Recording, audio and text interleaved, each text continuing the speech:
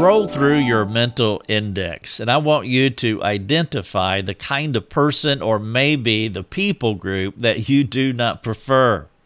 Those people that you might typically avoid. And so when you're in the Walmart and you see that person coming, you may take a hard right to get out of their way because you really don't want to engage them.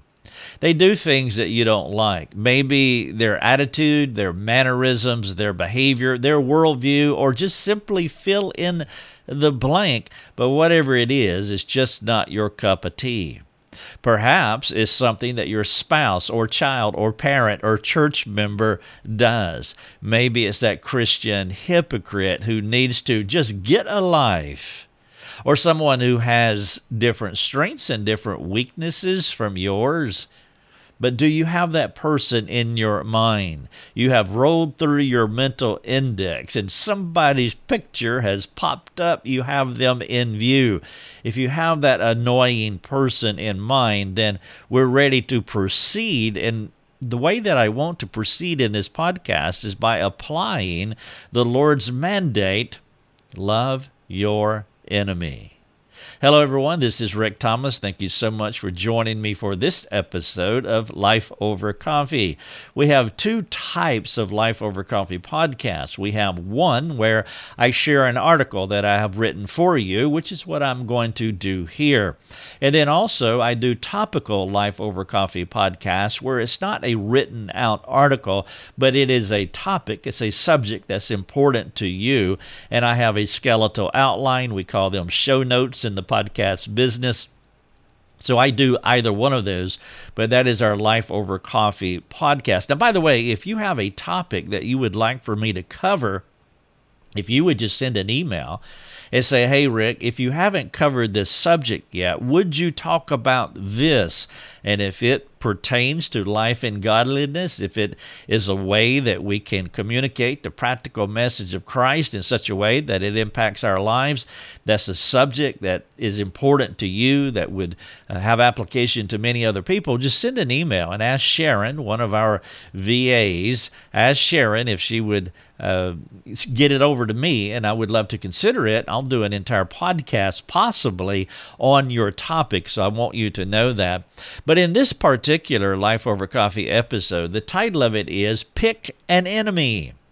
Will you do what Jesus said? Love them. Now, you can read, watch, or listen to this resource. We develop our resources this way so you can choose your poison. And so if you want to read it, I have a 2,000-word article here for you. If you want to watch it, there is a video. This video is on YouTube. It is on Rumble, but you can also watch it inside the article here on our website. Just go to our website, and you will find all three of these resources in one spot, so you can read, watch, or listen. And of course, the podcast is embedded inside the article as well. If you are able, I would love for you to share this with someone and let them know. Maybe you can share this article with your enemy. That would be a great idea, possibly, maybe. But you share it with someone and say, hey, I want you to listen to this or watch the video. I want you to read the article. That this is very powerful, and I think it would not just help you. It has helped me too, and if you share that with someone, I would really appreciate it. All right, so let me jump into this. Again, the title of this resource is Pick an Enemy. Will you do what Jesus said? Love them. Now, perhaps the word enemy might sound too strong because we are a postmodern culture, and when Jesus talked, he did not talk to snowflakes, and he used strong biblical language, and I do think that is the best way to communicate, but unfortunately, we're so far removed, not just 2,000 years, but the way that we communicate to each other has been so tamped down, and that we're afraid to talk with the clarity of God's Word. And maybe the word enemy might be too strong for you, but most assuredly, whoever this person is that you have in your mind, that individual is not your bestie, okay? And so let's just put them in one or two categories, love or hate, bestie or not bestie. I mean, we can tone it down a bit. I mean, as long as you're honest with your thoughts about the person that you have in mind. Maybe you prefer the word annoying better than the word enemy. Okay, that's fine. But also, as you think about this person in your mental index, make sure that you don't forget the folks in your home as well. You see, disliking somebody outside your family or disliking somebody in cyberspace, quite honestly, that's easier to do because that is more risk-free. I mean, you can even unfriend them on social media, and there's no risk and there's no tension there. You can just walk away from it. And so, again, maybe the person that you have in mind is living within your four walls. But as you think about that person, I want you to reflect on this passage of Scripture in Matthew chapter 5, verses 43 through 48. You're familiar with it. This is Jesus talking. He said this, "You have heard that it was said, 'You shall love your neighbor and hate your enemy.' But I say to you, love your enemies and pray for those who persecute you. For if you love those who love you, what reward do you have? Do not even the tax collectors do the same?" Jesus is throwing down right now. He is name calling. He said, if you can't do this, you are a tax collector or about the same as a tax collector. And if you contextualize what he's saying here, it's a pretty strong insult. He goes on to say, if you greet only your brothers, what more are you doing than others? Do not even the Gentiles do the same? So he's leveraging some comparisons here to motivate his audience to think about this necessity of not just loving your enemies, but praying for them as well. Now, I would say that there's something embedded here that's implied. If you can pray for your enemies, that will move you toward loving them.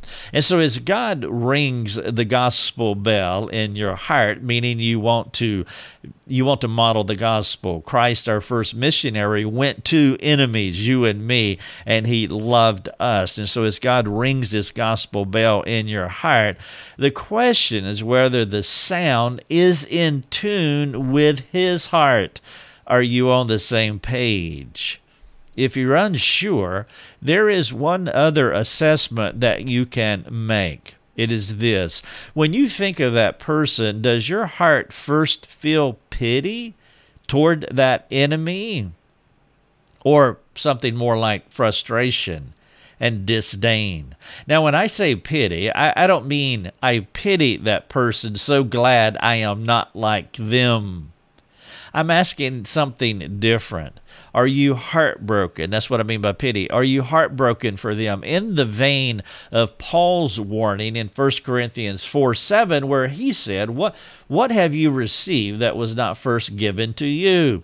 Anything that we have, any gift, any blessing, any temptation to superiority, well, actually, it was a gift that was given to us. And so we do not have permission to elevate ourselves as being morally superior or intellectually superior or any other kind of superiority that we want to take on. We can't elevate ourselves and look down on others like a tax collector and thumping our breast and saying, God, thank you that I'm not like them. And so when I say pity, I'm not talking about that superiority attitude, but I'm talking about a person who is heartbroken because they are not in that place of maturity and grace where you are. Now, there are two primary groups of people who struggle with obeying the love your enemies mandate. People who have a hard time loving others did not just get there. And when you start thinking about people who struggle the most with what Jesus is asking us to do, you're going to find two primary demographics. Those who have experienced legitimate hurt or abuse or pain or suffering from someone. That is one demographic, and they have a hard time. When they hear this passage of Scripture, the gospel bell might not go off, or it may have a clunking sound to it. And then there is another group of people who have been shaped by others, either through Adamic fallenness or they have been enculturated by the biases of others. They have been trained to hate people. And so those are the two demographics who struggle with what Jesus is asking here. Those who are suffering at the hands of others or who have suffered, and then those who have been shaped by Adamic fallenness, as we all have, and then also shaped by the culture. They have been enculturated to hate other people. Now, all of us fit into one of those camps, and maybe most of us fit into both of those. But I want to take the first group first. Those who have been hurt souls, that they need the Lord's grace to help them to walk through their genuine, their objective, and painfully memorable past. Something has happened to them. Somebody has done something to them. I would be in this camp, no question about it. I won't get into my story in this podcast, but I've talked a lot about it. And if you want to chat about it, by the way, you can jump on our forums. I'll be glad to talk about it with you. But let's just say it was a horrible past, and there was a lot of suffering at the hands of some very mean people.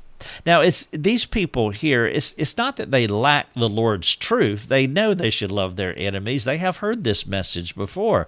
But the problem is that the pain was real in the moment, and also residual. You see, suffering has legs, and you cannot quickly get to a mature biblical frame of mind. It takes time. And so if you're talking to this individual who has been hurt by another person, you want to be careful as you ease them up to the starting gate so that they can get into place to where they can really mount up as eagles, bringing these suffering souls to the heights of what Jesus was talking about regarding an enemy. It's not something for the careless counselor or the careless disciple maker to attempt. Some people do need a long runway before they can soar with those eagles. You see a snapshot of this in Paul's preamble in Corinthians, 1 Corinthians specifically. Before he trucked the challenging truth over to his enemies, before he began talking to his enemies, he was very careful to assure them that he had affection for them. The implication is quite clear in the first 9 verses of 1 Corinthians.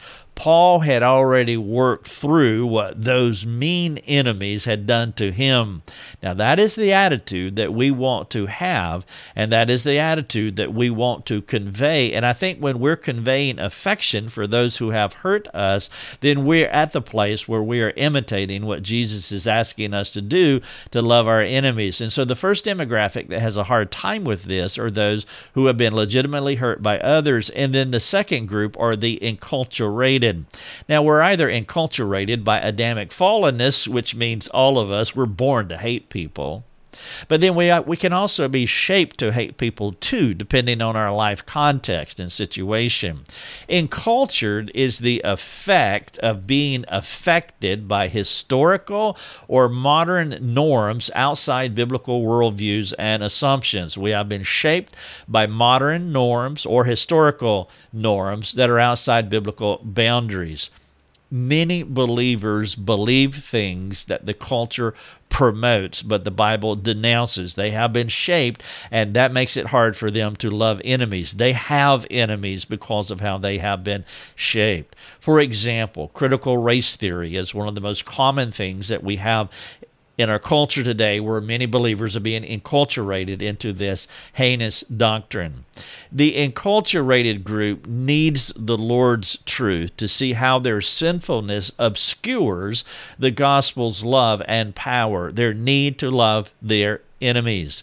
My point here is that any Adamic person can hate another image bearer. We all have been shaped. Maybe not so much by the culture, but definitely by Adam. And though our enemies need grace, and though our enemies should receive it, the enculturated are blind to the lies, and they need careful, courageous, and competent exposure to God's impeccable word so they can get to the place of loving their enemies.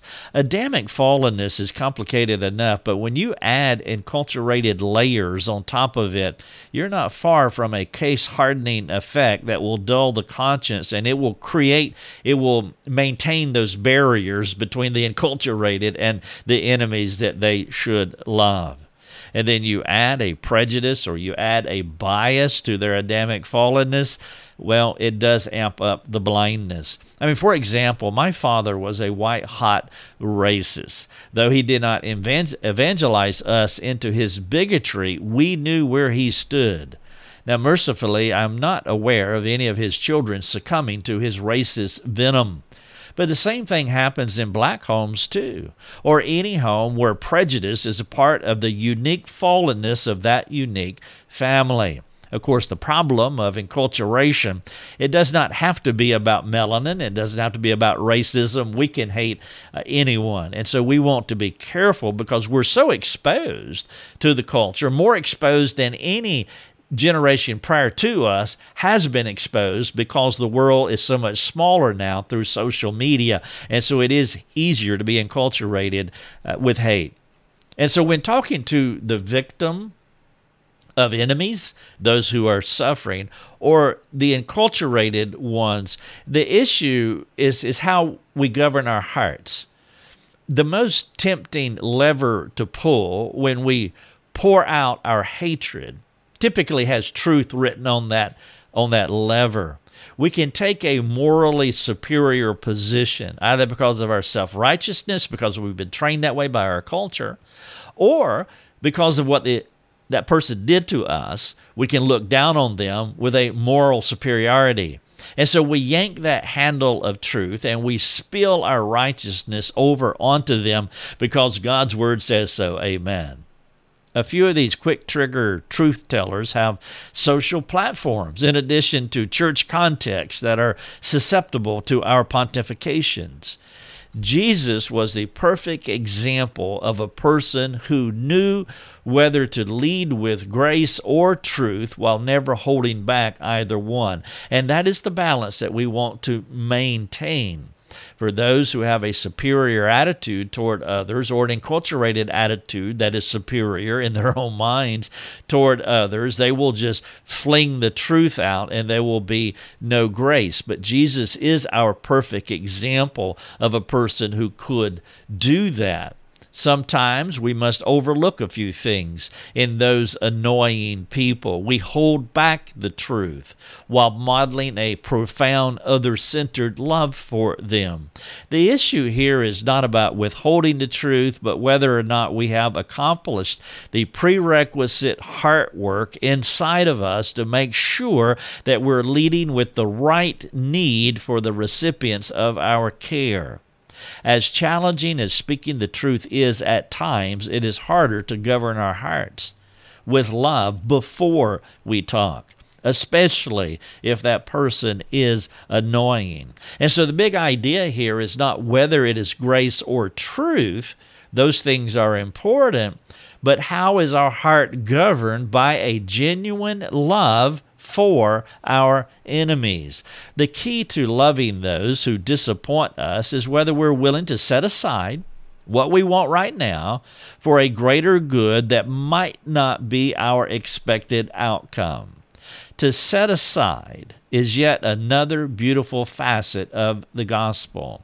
The Lord Jesus, who was God, chose to place his godness aside so that he could come to earth as a human to save us. Christ, the offended power, penetrated the enemy's camp to rescue those evil doers, you and me. We will have to decide if we will love those who are unlovable, like we were before Christ penetrated our dark souls with the gospel. The most vital question is if we're going to live out the gospel to a fallen image bearer. Gospel work is for the humble, courageous soul. As you already sense as you're listening to this or watching this, the need to arrest our hearts and examine our affection for a fellow image bearer is the first and most crucial examination that we can make. Sometimes the disappointing people in our lives can weigh so heavy that we never see the crouching lion of frustration ready to pounce. The first place folks typically discern this problem is in their tone, the way that we communicate, how it sounds to other people. When that difficult person annoys us, that tone comes out, and that tone should be a clue as to whether we have affection for them or not. And many times the tone is a dead giveaway that our hearts are not in the right place and we should not be speaking at this point. Because of the difficulty of the task and our lack of human ability to accomplish the love your enemy mandate, we must take ourselves back to our example, Christ. Jesus would not withhold the truth from us, but it would not come out of an annoyed heart. Perhaps it would be wise to consider confessing our sinfulness to the annoying person before we correct them. Now, let me give you a big caveat here. I don't recommend this all the time. There are some people who have hurt you. If you're in that place to where you have been damaged by someone, then you shouldn't go to them and confess anything. That's not what I am saying here. But in normal relational conflict, I'm talking about here, not the amplified, aggravated relational conflict that is in the realm of abuse and maybe even crimes like molestation. And so I don't recommend this all the time, but it could prove helpful depending on the situation if genuine brokenness does not govern a sinful attitude. For example, there have been many occasions when a family member was sinful to me. They initiated. They were first to shoot across the bow some sinful thing. But my reaction to them, my response to them was sinful. Rather than starting with them, my enemy in this moment, I began with myself, demanding to change me first.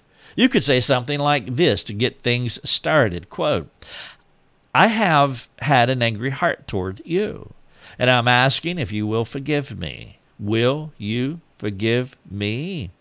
We could talk later about their role in the relational dust-up. But the most important thing, like Paul to the Corinthians, getting his heart ready by growing in an affection for his enemies before he started talking to them. And in normal relational conflict, maybe that would be a good idea. The primary thing is to clean up our dust before vacuuming the other sinner's side of the room.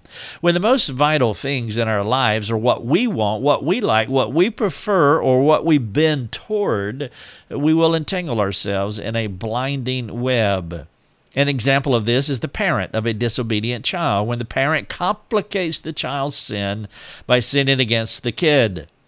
It could also be the spouse who responds wrongly because they feel as though they are drowning in a marriage disappointment.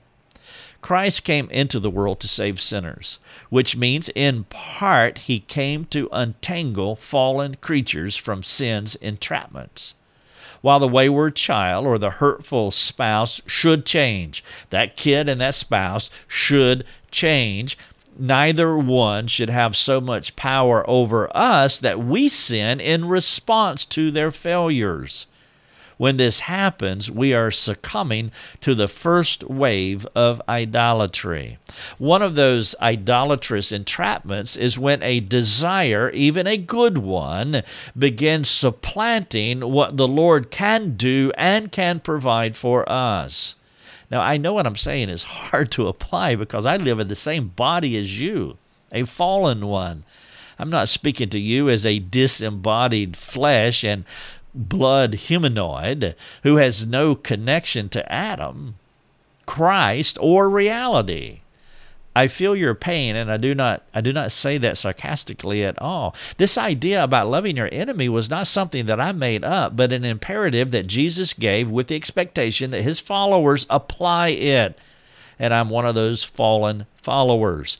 The gospel empowers us to do many things after our regeneration. I want you to press into the call to action in this podcast. I'm about to share it with you. I want you to press into this call to action while asking the Spirit of God to do whatever He needs to do to bring a few reasonable changes to your life and relationships. And so I want to go back through the three themes that I laid out for you. Loving your enemy, setting aside, speaking the truth. Those were the three things that I talked about. Enemy loving, setting aside as Christ did, and then speaking the truth.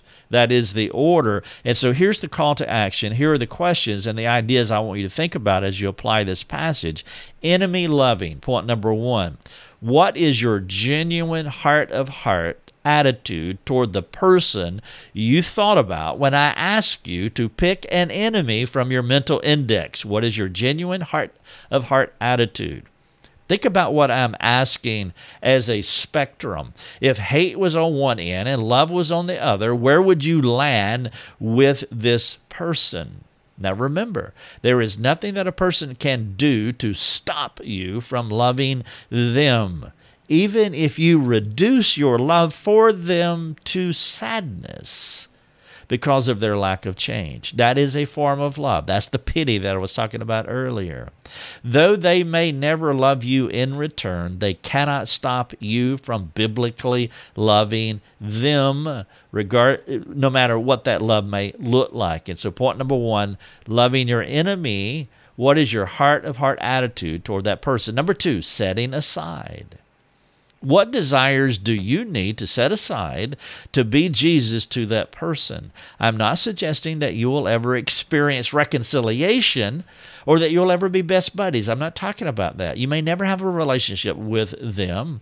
Loving your enemies does not mean your enemies will change. Loving your enemies does not mean that your enemies will reconcile with you. I trust that you have a broader definition and application for love. My questions are less about reconciliation and more about being Jesus to someone, setting aside your desires. And then number three, speaking truth. You have examined your heart-to-heart attitude toward them. You're setting aside what you want. Are you ready to speak the truth with love? How do you know? When you're living out the previous two aspects of enemy loving and setting aside, you might be ready to talk about the truth in love. And you're going to mess up. You're going to mess up what you say if you do not authentically love the person while setting aside your desires. If you do not have an authentic affection for them and you're not setting aside your desires, no matter how hard you try to make it work or to mask your disappointment, you will not be able to do it. You can't fake legitimate hurt. And when it lingers too long in the heart, sin will cling to the walls and eventually take over your mind, and it will come out in your tone. I want to wrap up by sharing a prayer that you can get. It's at the bottom of this article here. And by the way, the title of the article is Pick an Enemy.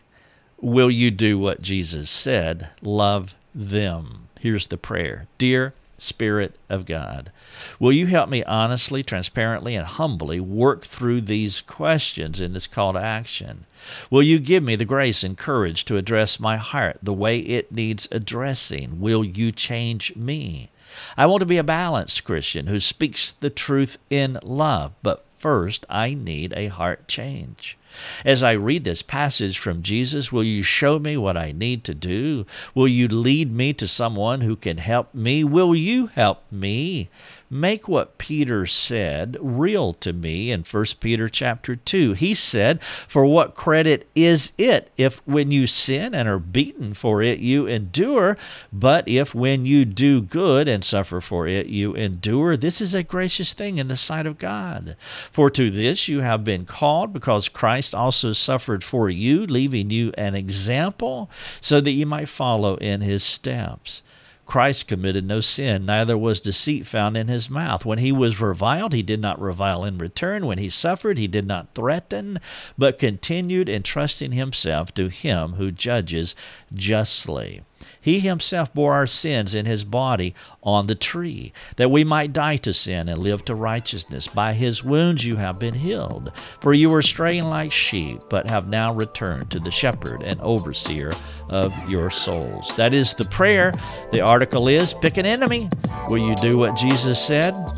Love them. You have been listening to Life Over Coffee with Rick Thomas. If you have a question for Rick, you can let him know by sending him a note through his website, rickthomas.net. That's rickthomas.net. Thanks for listening. Enjoy your coffee.